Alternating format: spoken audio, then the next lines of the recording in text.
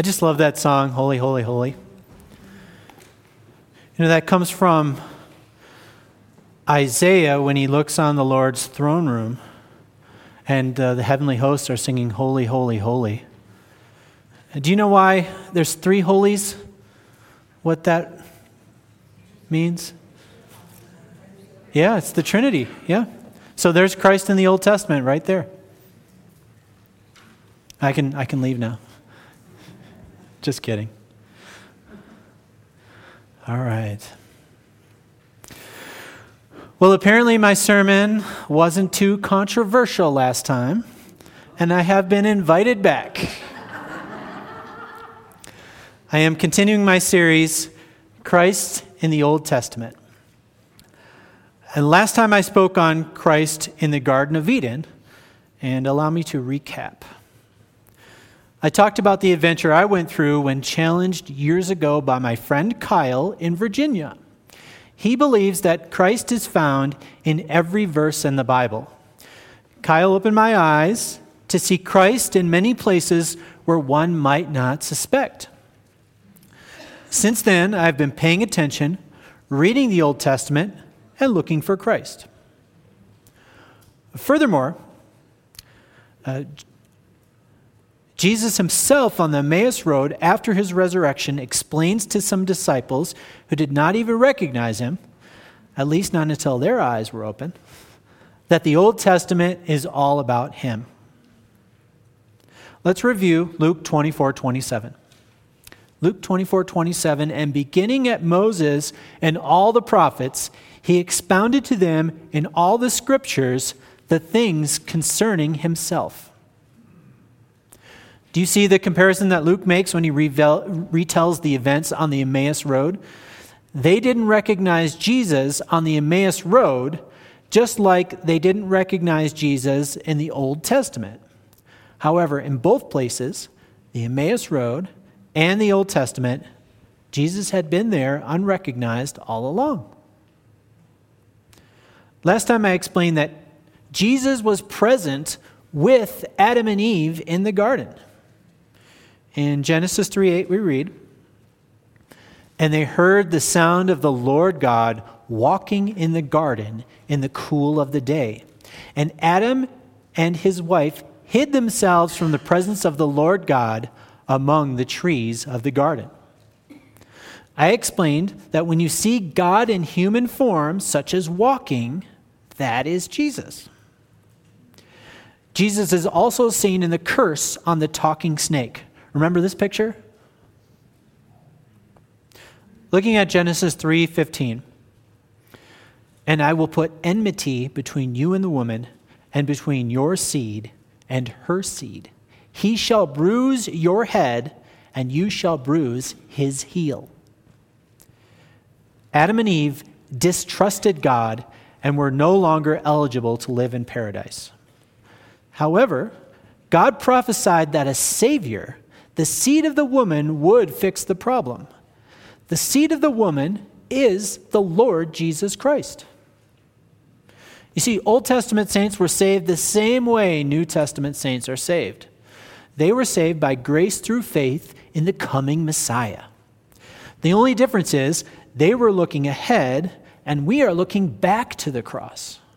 We are saved by grace through faith in the Messiah who already came. Finally, Jesus is depicted in the animal skins that God made for Adam and Eve. Look at Genesis 3:21.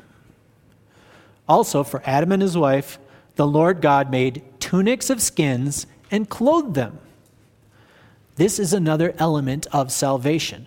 There must be an atoning death. By making tunics of skin, it is implied that an animal had to die. And that death represents the death of Jesus on the cross. Remember what God said would happen when they ate from the tree of the knowledge of good and evil? Yeah, they would die. And they did die spiritually. Now all humanity needs a substitutionary death to pay for our sins. Putting this all together, we have the Old Testament version of the gospel. Old Testament saints needed to trust in the coming Messiah, the seed of the woman, who would die in their place, being the perfect substitute for their sins. That Messiah would be victorious, ultimately defeating all his foes, including sin, death, and that crafty talking snake. Are you a sinner, not yet saved from your sins? Do you want the substitutionary death of Jesus to be applied to you? A little later, I will explain how you too can go to paradise when you die. Well, Adam and Eve were fruitful and multiplied. By Genesis chapter 6, there were millions of people in the world. Sadly, though, sin multiplied as well, and there was a huge problem. Today's sermon is entitled, Christ and Noah's Ark. We're going to look at Genesis chapter 6, starting with verse 5. Verse 5 reads, Then the Lord saw that the wickedness of man was great in the earth, and that every intent of the thoughts of his heart was only evil continually. And the Lord was sorry that he had made man on the earth, and he was grieved in his heart. You see, this is why we can't have nice things. Look at verse 7. So the Lord said, I will destroy man whom I have created from the face of the earth, both man and beast, creeping thing, and birds of the air, for I am sorry that I have made them. But Noah found grace in the eyes of the Lord. That first part is very sad. God put so much thought and care into creating a nice world to live in, but people ruined it. However, there was a silver lining to the primordial cloud. Let's see verse 8 again. But Noah found grace in the eyes of the Lord. A key word in the Noah narrative is grace. Yeah, write that. It's on your notes. While the Hebrew word behind this word doesn't always mean grace, I agree with the New King James Version here. The New Bible Dictionary from InterVarsity Press says that this Hebrew word, chen, here translated as grace, speaks of undeserved favor. The New Bible Dictionary goes on to say, no one can show chen to God, for no one can do him a favor. So yes, I am saying that Noah didn't get saved from the flood because he was better than everybody else. Noah got saved from the flood because of God's grace. Some of you are already thinking of the New Testament implications here. I'm here today to tell you that if you were a sinner like Adam and Eve and like all the people in the pre-flood world, you too can find grace in the eyes of God, just like Noah. Also, Noah had a working faith. Hebrews 11, 6 through 7 says, But without faith, it is impossible to please him. For he who comes to God must believe that he is, and that he is a rewarder of those who diligently seek him. By faith, Noah, being divinely warned of these things not yet seen, moved with godly fear, prepared an ark for the saving of his household, by which he condemned the world and became heir of the righteousness which is according to faith. Noah had faith in God and in his promises, and he found grace. This is grace through faith. Building the ark didn't please God. Noah was already justified through faith, by grace through faith. Building the ark was the evidence that Noah's faith was genuine. Oh, and his neighbors, they must have laughed and laughed. They were scoffers. And I wonder, because none of the neighbors went with him, I wonder if maybe some of them had, built little speedboats in the back of their garage, just in case, but that wouldn't work. There was only one way to get saved from the flood, and that was to be in that ark. It was designed perfectly by God so that it would survive the flood. No other boat was going to survive. Anyway, baptism is one of the ways that we show evidence of our faith. And in both cases, it has to do with going through water. Very interesting. If you haven't yet placed your faith in Jesus, then you haven't yet partaken of God's grace. And we shall talk about that a little bit more later on in the sermon. Do you know that there are flood myths from all around the world? Would you like me to read some to you? Yeah. Okay, but first I'll read the real story, and then we'll compare. Okay, I'm going to read from Genesis chapters 6 and 7, and then afterward I will read a Native American flood story. Okay, here goes. Genesis chapter 6, starting with verse 13. And God said to Noah, "The end of all flesh has come before me, for the earth is filled with violence through them. And behold, I will destroy them with the earth. Make yourself an ark of gopher wood. Make rooms in the ark, and cover it inside and outside with pitch. And this is how you shall make it. The length of the ark shall be 300 cubits, its width 50 cubits, and its height 30 cubits. You shall make a window for the ark, and you shall finish it to a cubit from above, and set the door of the ark in its side. You shall make it with lower, second, and third decks. And behold, I myself am bringing floodwaters on the earth to destroy from under heaven all flesh, which is the breath of life. Everything that is on the earth shall die. But I will establish my covenant with you, and you shall go into the ark, you and your sons, your wife, and your sons' wives with you. And of every living thing of all flesh, you shall bring 2 of every sort into the ark, to keep them alive with you. They shall be male and female. Of the birds after their kind, of animals after their kind, and of every creeping thing on the earth after its kind. 2 of every kind will come to you to keep them alive.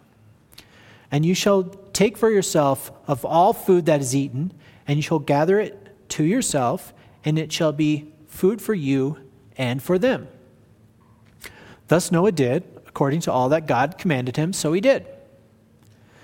Then the Lord said to Noah, "Come into the ark, you and all your household, because I have seen that you are righteous before me in this generation. You shall take with you 7 of each of every clean animal, a male and his female, 2 each of animals that are unclean, a male and his female. Also 7 each of the birds of the air, male and female, to keep the species alive on the face of the earth. For after 7 more days I will cause it to rain on the earth 40 days and 40 nights, and I will destroy from the face of the earth all living things that I have made." And Noah did according to all that the Lord had commanded him. Noah was 600 years old when the floodwaters were on the earth.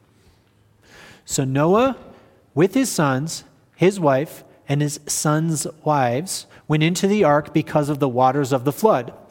Of clean animals, of animals that are unclean, of birds, and of everything that creeps on the earth, 2 by 2 they went into the ark to Noah, male and female, as God had commanded Noah.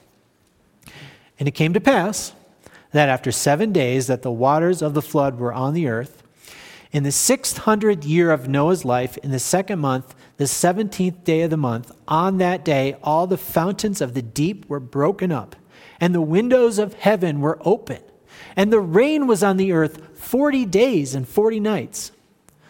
On that very same day, Noah and Noah's sons, Shem, Ham, and Japheth, and Noah's wife, and the 3 wives of his sons with them, entered the ark. They and every beast after its kind, all cattle after its kind, every creeping thing that creeps on the earth after its kind, and every bird after its kind, every bird of every sort. And they went into the ark to Noah, 2 by 2, of all flesh that was in the breath of life. So those that entered, male and female of all flesh, went in as God had commanded him, and the Lord shut him in. Well, let me pause there for a second. The Lord shut him in. If we are looking for Christ in the Old Testament, this could be him. If you remember, I said that anywhere you see God in human form, That is Jesus. Okay, on the other hand, it could be God's Spirit who shut the door. So let's just say this is a maybe, but yet still significant. Reading on. Now the flood was on the earth 40 days. The waters increased and lifted up the ark, and it rose high above the earth. The waters prevailed and greatly increased on the earth, and the ark moved about on the surface of the waters. And the waters prevailed exceedingly on the earth, and all the high hills under the whole heaven were covered. I'll pause here again. Because some people say, oh, it was just a local flood. Well, that can't be true because water seeks its level. If the waters were above the high mountains, that means the entire planet was covered with water. Okay, back to our story. Verse 20. The waters prevailed 15 cubits upward, and the mountains were covered, and all flesh died that moved on the earth, birds and cattle and beasts, and every creeping thing that creeps on the earth, and every man, all in whose nostrils was the breath of the Spirit of life. All that was on the dry land died. So he destroyed all living things which were on the face of the ground, both man and cattle, creeping thing, and bird of the air. They were destroyed from the earth. Only Noah and those who were with him in the ark remained alive, and the waters prevailed on the earth 150 days. Anyway, when the waters recede, Noah and his family land on Mount Ararat. They send out the raven and dove. When it is clear that they can depart from the ark, then they have a sacrifice to God. God promises never to destroy the earth that way again, and the sign is the rainbow. This is a picture of the ark replica in Kentucky. They lit it up with rainbow colors. Now, I've never been there, but that's okay. I'm not jealous of those of you who have. As you can see in the picture, the rainbow is an amazing biblical symbol of God's promises. Amen? When I was in school, they used to say that Native Americans came here over a land bridge. Okay? So, here we have Russia, and people could just walk right across to Alaska, and then they would go down here, and they would go grab that oceanfront property in San Diego before they got priced out of the market.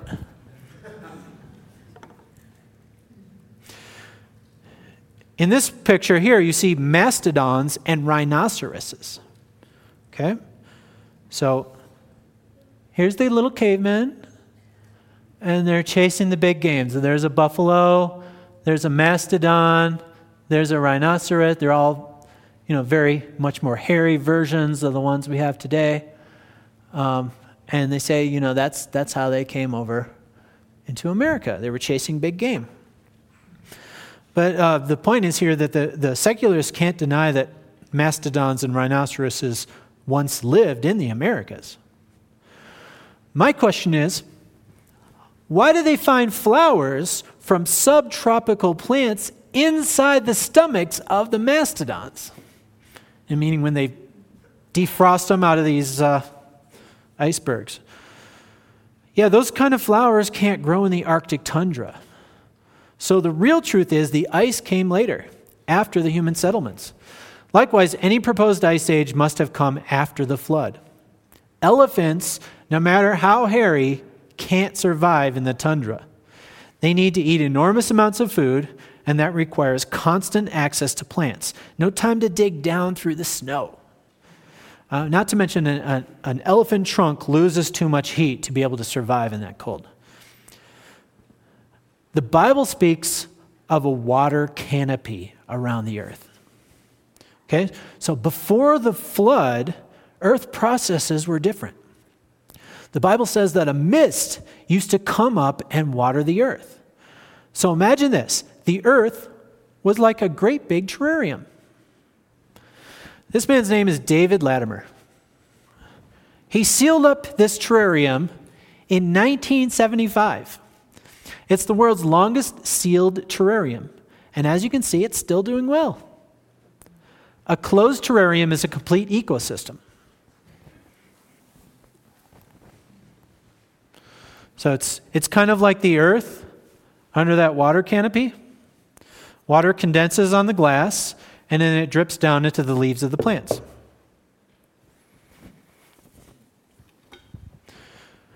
So you can put moss and plants and things in there. There's a couple little snails living in there. And then seal it up, and now you don't have to water it for the next 75 years.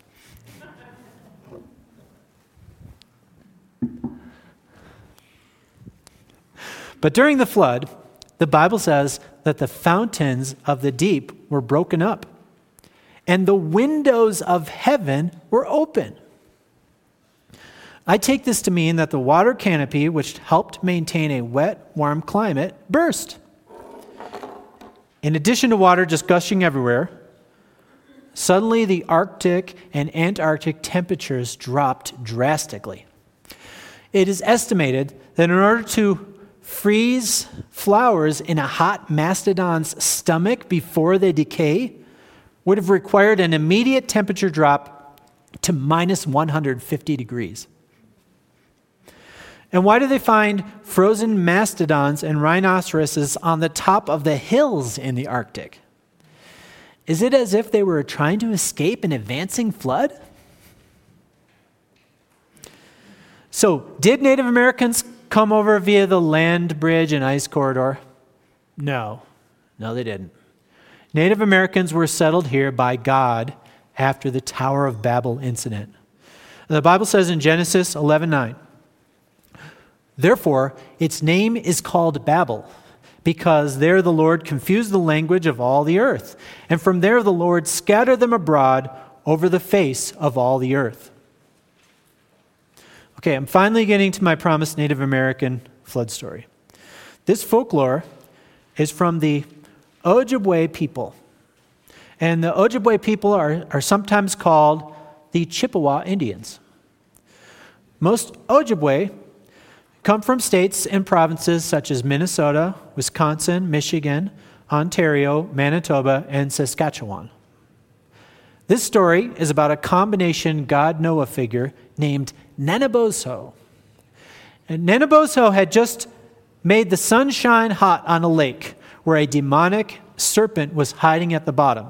And Nanebozo is disguising himself as a tree stump. So this is where we'll pick up on the story. Reading from the story of Nanebozo. Not long after, the lake became more troubled. Its water boiled from its very depths, and the hot waves dashed widely against the rocks on its banks. Soon the great serpent came slowly to the surface of the water and moved toward the shore. His blood-red crest glowed. The reflection from his scales was blinding as the glitter of a sleet-covered forest beneath the winter sun. He was followed by all the evil spirits. So great was their number that they soon covered the shores of the lake. When they saw the broken stump of the withered tree, they suspected it might be one of the disguises of Nanebozo. They knew his cunning. One of the serpents approached the stump, wound his tail around it, and tried to drag it down into the lake. Nanebozo could hardly keep from crying aloud, for the tail of the monster pricked his sides. But he stood firm and was silent. The evil spirits moved on. The great serpent glided into the forest and wound his many coils around the trees. His companions also found shade, all but one. One remained near the shore to listen for the footsteps of Nanebozo. From the stump, Nanebozo watched until all the serpents were asleep, and the guard was intently looking the other direction. Then he silently drew an arrow from his quiver, placed it in his bow, aimed it at the heart of the great serpent. It reached its mark. With a howl that shook the mountains and startled the wild beasts in their caves, the monster awoke, followed by its terrified companions, which also were howling with rage and terror. the great serpent plunged into the water. At the bottom of the lake, there still lay the body of Nenebozo's cousin. In their fury, the serpents tore it into 1,000 pieces. His shredded lungs rose to the surface and covered the lake with whiteness. The great serpent soon knew that he would die from his wound, but he and his companions were determined to destroy Nenebozo. They caused the water of the lake to swell upward and to pound against the shore with the sound of many thunders. Madly, the flood rolled over the land, over the tracks of Nenebozo, carrying with it rocks and trees. High on the crest of the highest wave floated the great wounded serpent.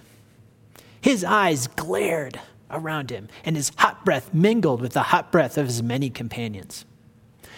Nenebozo, fleeing before the angry waters, thought of his Indian children. He ran through the villages shouting, "Run to the mountaintops! The great serpent is angry and is flooding the earth. Run, run!" The people caught up their children and found safety in the mountains. Nenebozo continued his flight among the base of the western hills and then up a high mountain beyond Lake Superior, far to the north. There he found many men and animals that had escaped from the flood that were already covering the valleys and plains and even the highest hills. Still, the water continued to rise. Soon all the mountains were under the flood except the high one on which stood Nenebozo. There he gathered together timber and made a raft. Upon it, the men and women and animals with him placed themselves. Almost immediately, the mountaintop disappeared from their view, and they floated along the surface of the waters. For many days they floated. At long last, the flood began to subside. Soon the people on the raft saw the trees on the tops of the mountains. Then they saw the mountains and hills, then the plains and the valleys. When the water disappeared from the land, the people who survived learned that the great serpent was dead and that his companions had returned to the bottom of the lake of spirits. There they remain to this day. For the fear of Nenebozo, they have never dared to come forth again. Isn't that amazing? They say that settlers first came to Hawaii in rafts from other Polynesian islands. Now here's a diagram of this theory. All right, so people started up here in China, and they had boats, and they settled these islands, and other people were settling these islands, and they slowly worked their way on boats all the way here, and then from there they split and went to different islands, and some people even went up to Hawaii. Okay, that's what they teach in the classrooms. However, Polynesian traditions from many islands, including New Zealand, say that they came from Hawaii. The word Hawaiki in many Polynesian languages means home. However, in the Hawaiian language, Hawaii just means land. This would seem that migration started in Hawaii. But obviously that can't be true. Or can it?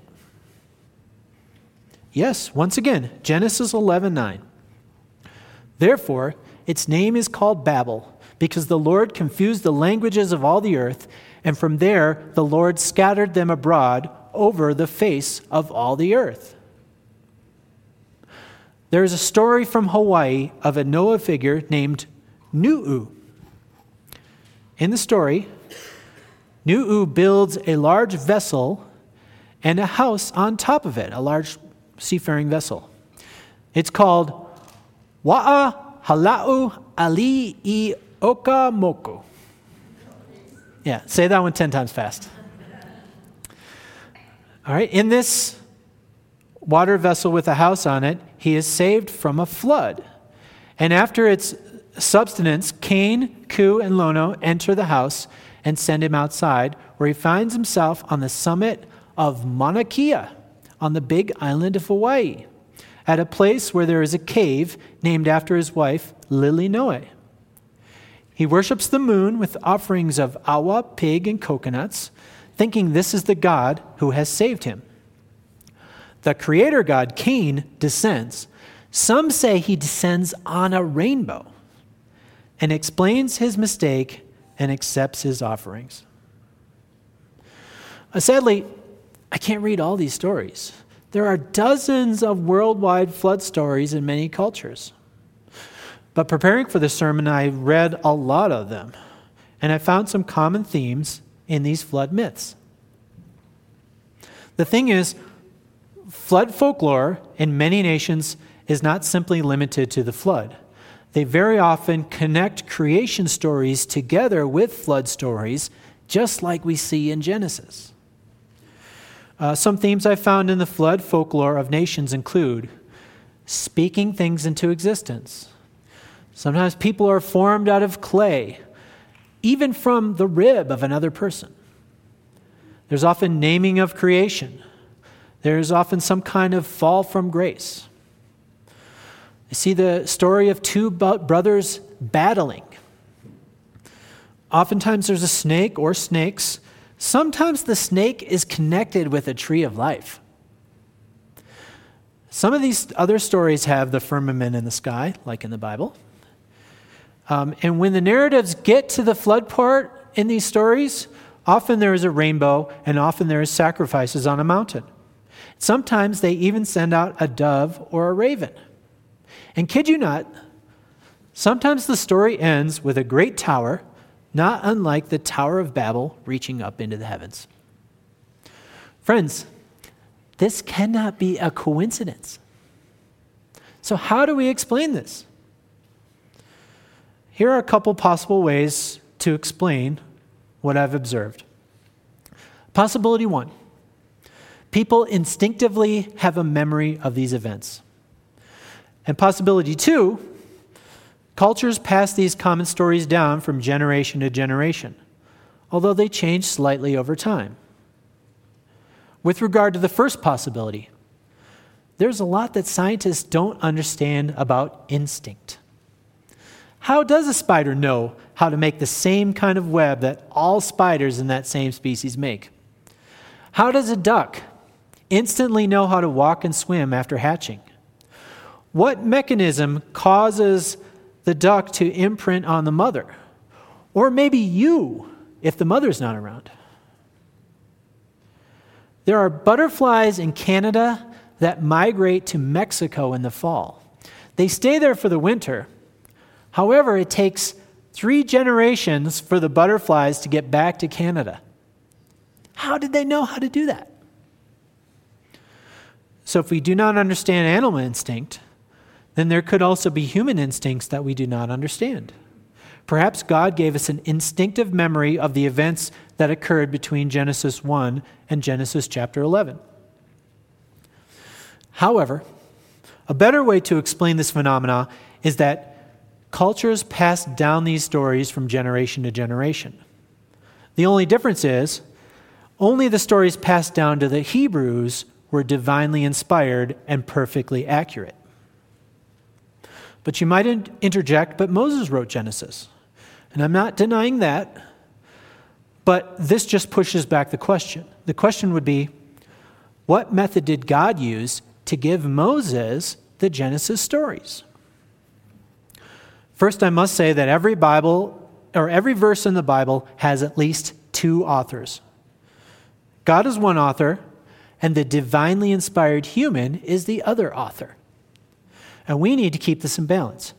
If we stress God's part too much, then we marginalize the distinctiveness of the human author.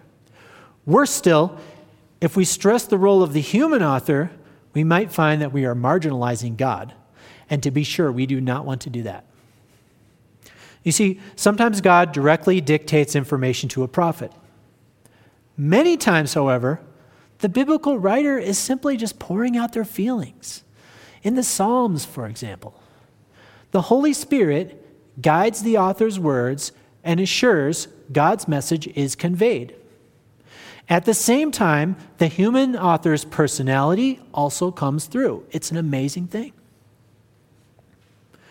Sometimes the human author compiles information. And Luke is a good example of this. He seems to have interviewed eyewitnesses of the events in Jesus' life.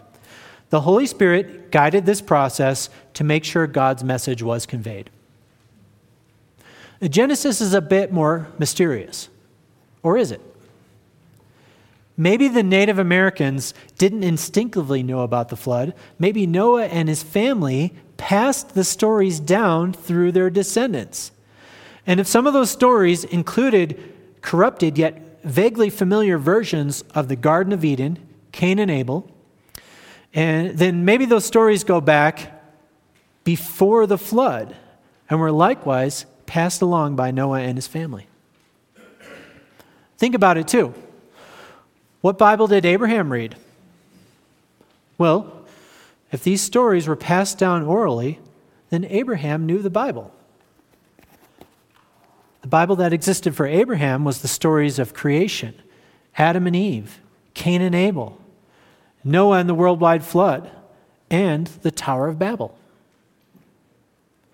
In a moment, I'm going to close my laptop and speak candidly with you about my Lord and Savior, Jesus Christ. Now I'll get to the real reason why I included Noah's Ark in a sermon about Christ in the Old Testament. First, just a little bit more background information.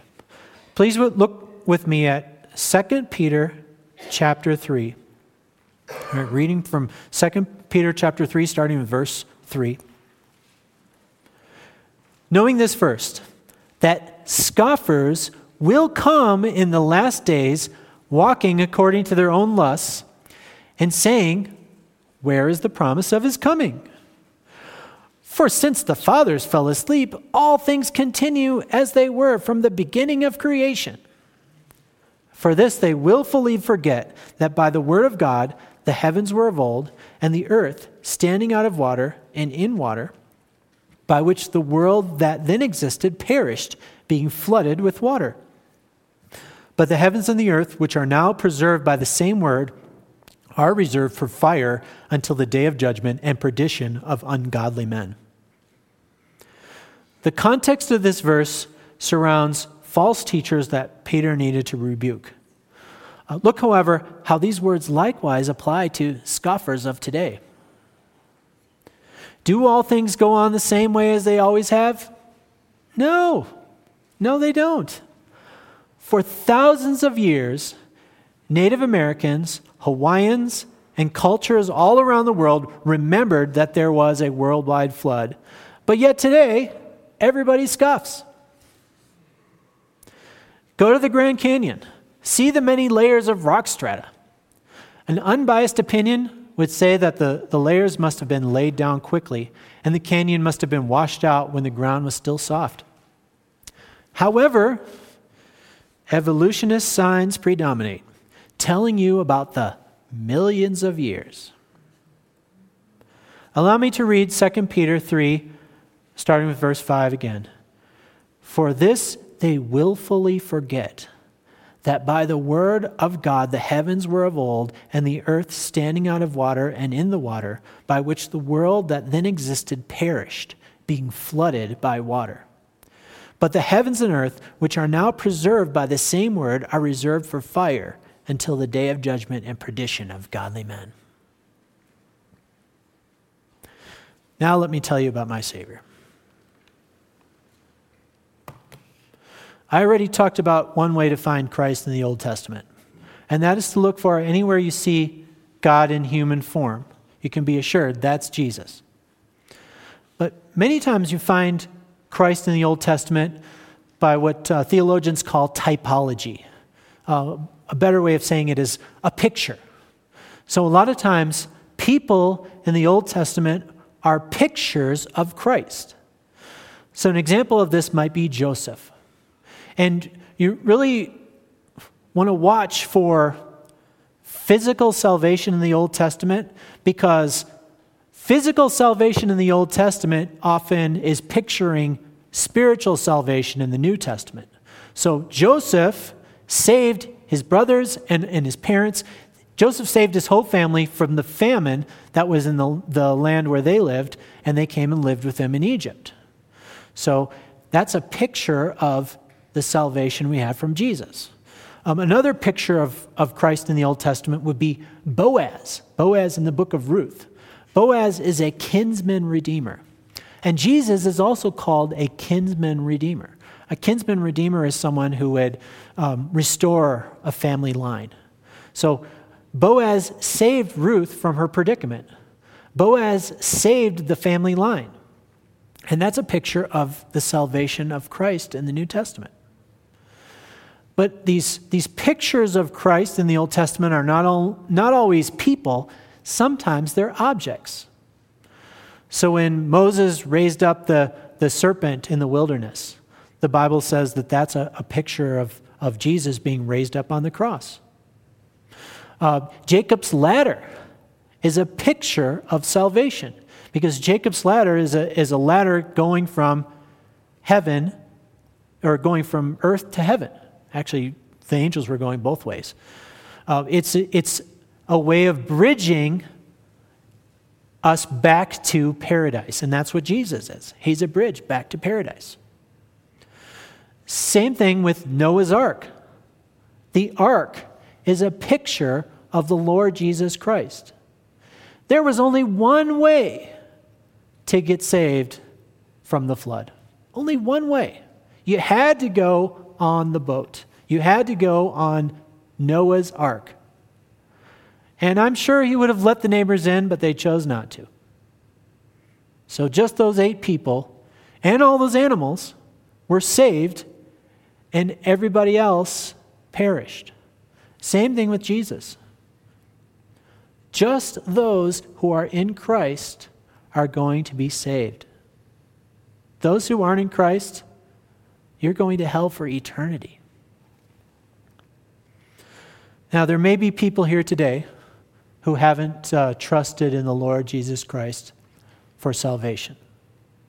So I'd like to give you an opportunity at this time to believe in Jesus. I do want to point out, though, and I'm going to pray, I want to point out that praying a prayer doesn't save you, but oftentimes people are saved at the same moment as praying a prayer. This is why I'm going to lead in this prayer. If you wouldn't mind standing up. But please, everybody, bow your head, close your eyes, and I'm gonna pray what we call the sinner's prayer. Father, I know that I'm a sinner. I know that I'm like Adam and Eve, who distrusted you and ate the forbidden fruit. I know I'm like those people in Noah's day and age who were wicked and deserving of death. But Lord, thank you that you've given a way to be able to make it back to paradise. You gave your Son, the Lord Jesus Christ, who died on that cross, who could be the substitutionary atonement. And I'm placing my faith in him today. I am trusting in the Lord Jesus Christ for salvation right at this moment. And I'm also committing that I want to live a life obedient to you from here on out. If you keep your heads down, eyes closed. If you prayed that prayer with me today for the very first time, if you could just raise your hand, and nobody's looking. Amen. Praise the Lord. And if you'd, go ahead and open your eyes. If anyone would like to come forth, I have people who are willing to pray with you. If you just prayed that prayer, I would definitely encourage you to come forward and meet with someone who would be willing to pray with you. What we want to see is, if you trusted in the Lord Jesus as your Savior, that you get plugged in to the church, that we can work with you to what's called discipling you, to get you to a point where you're growing and following your commitment to the Lord Jesus. So just come on up if you prayed that prayer today. Or maybe there's some people who have been backslidden. Maybe you haven't been living the way that you should, and you just like someone to pray with you. And if you don't want to come up here too, I've been told that there's someone in the back who's willing to go back with you in the cry room as well and pray with you if you want a private spot. I'm gonna give you just another minute, and then we'll close up. But people talk too about that one door in the ark, which is also a picture of the Lord Jesus.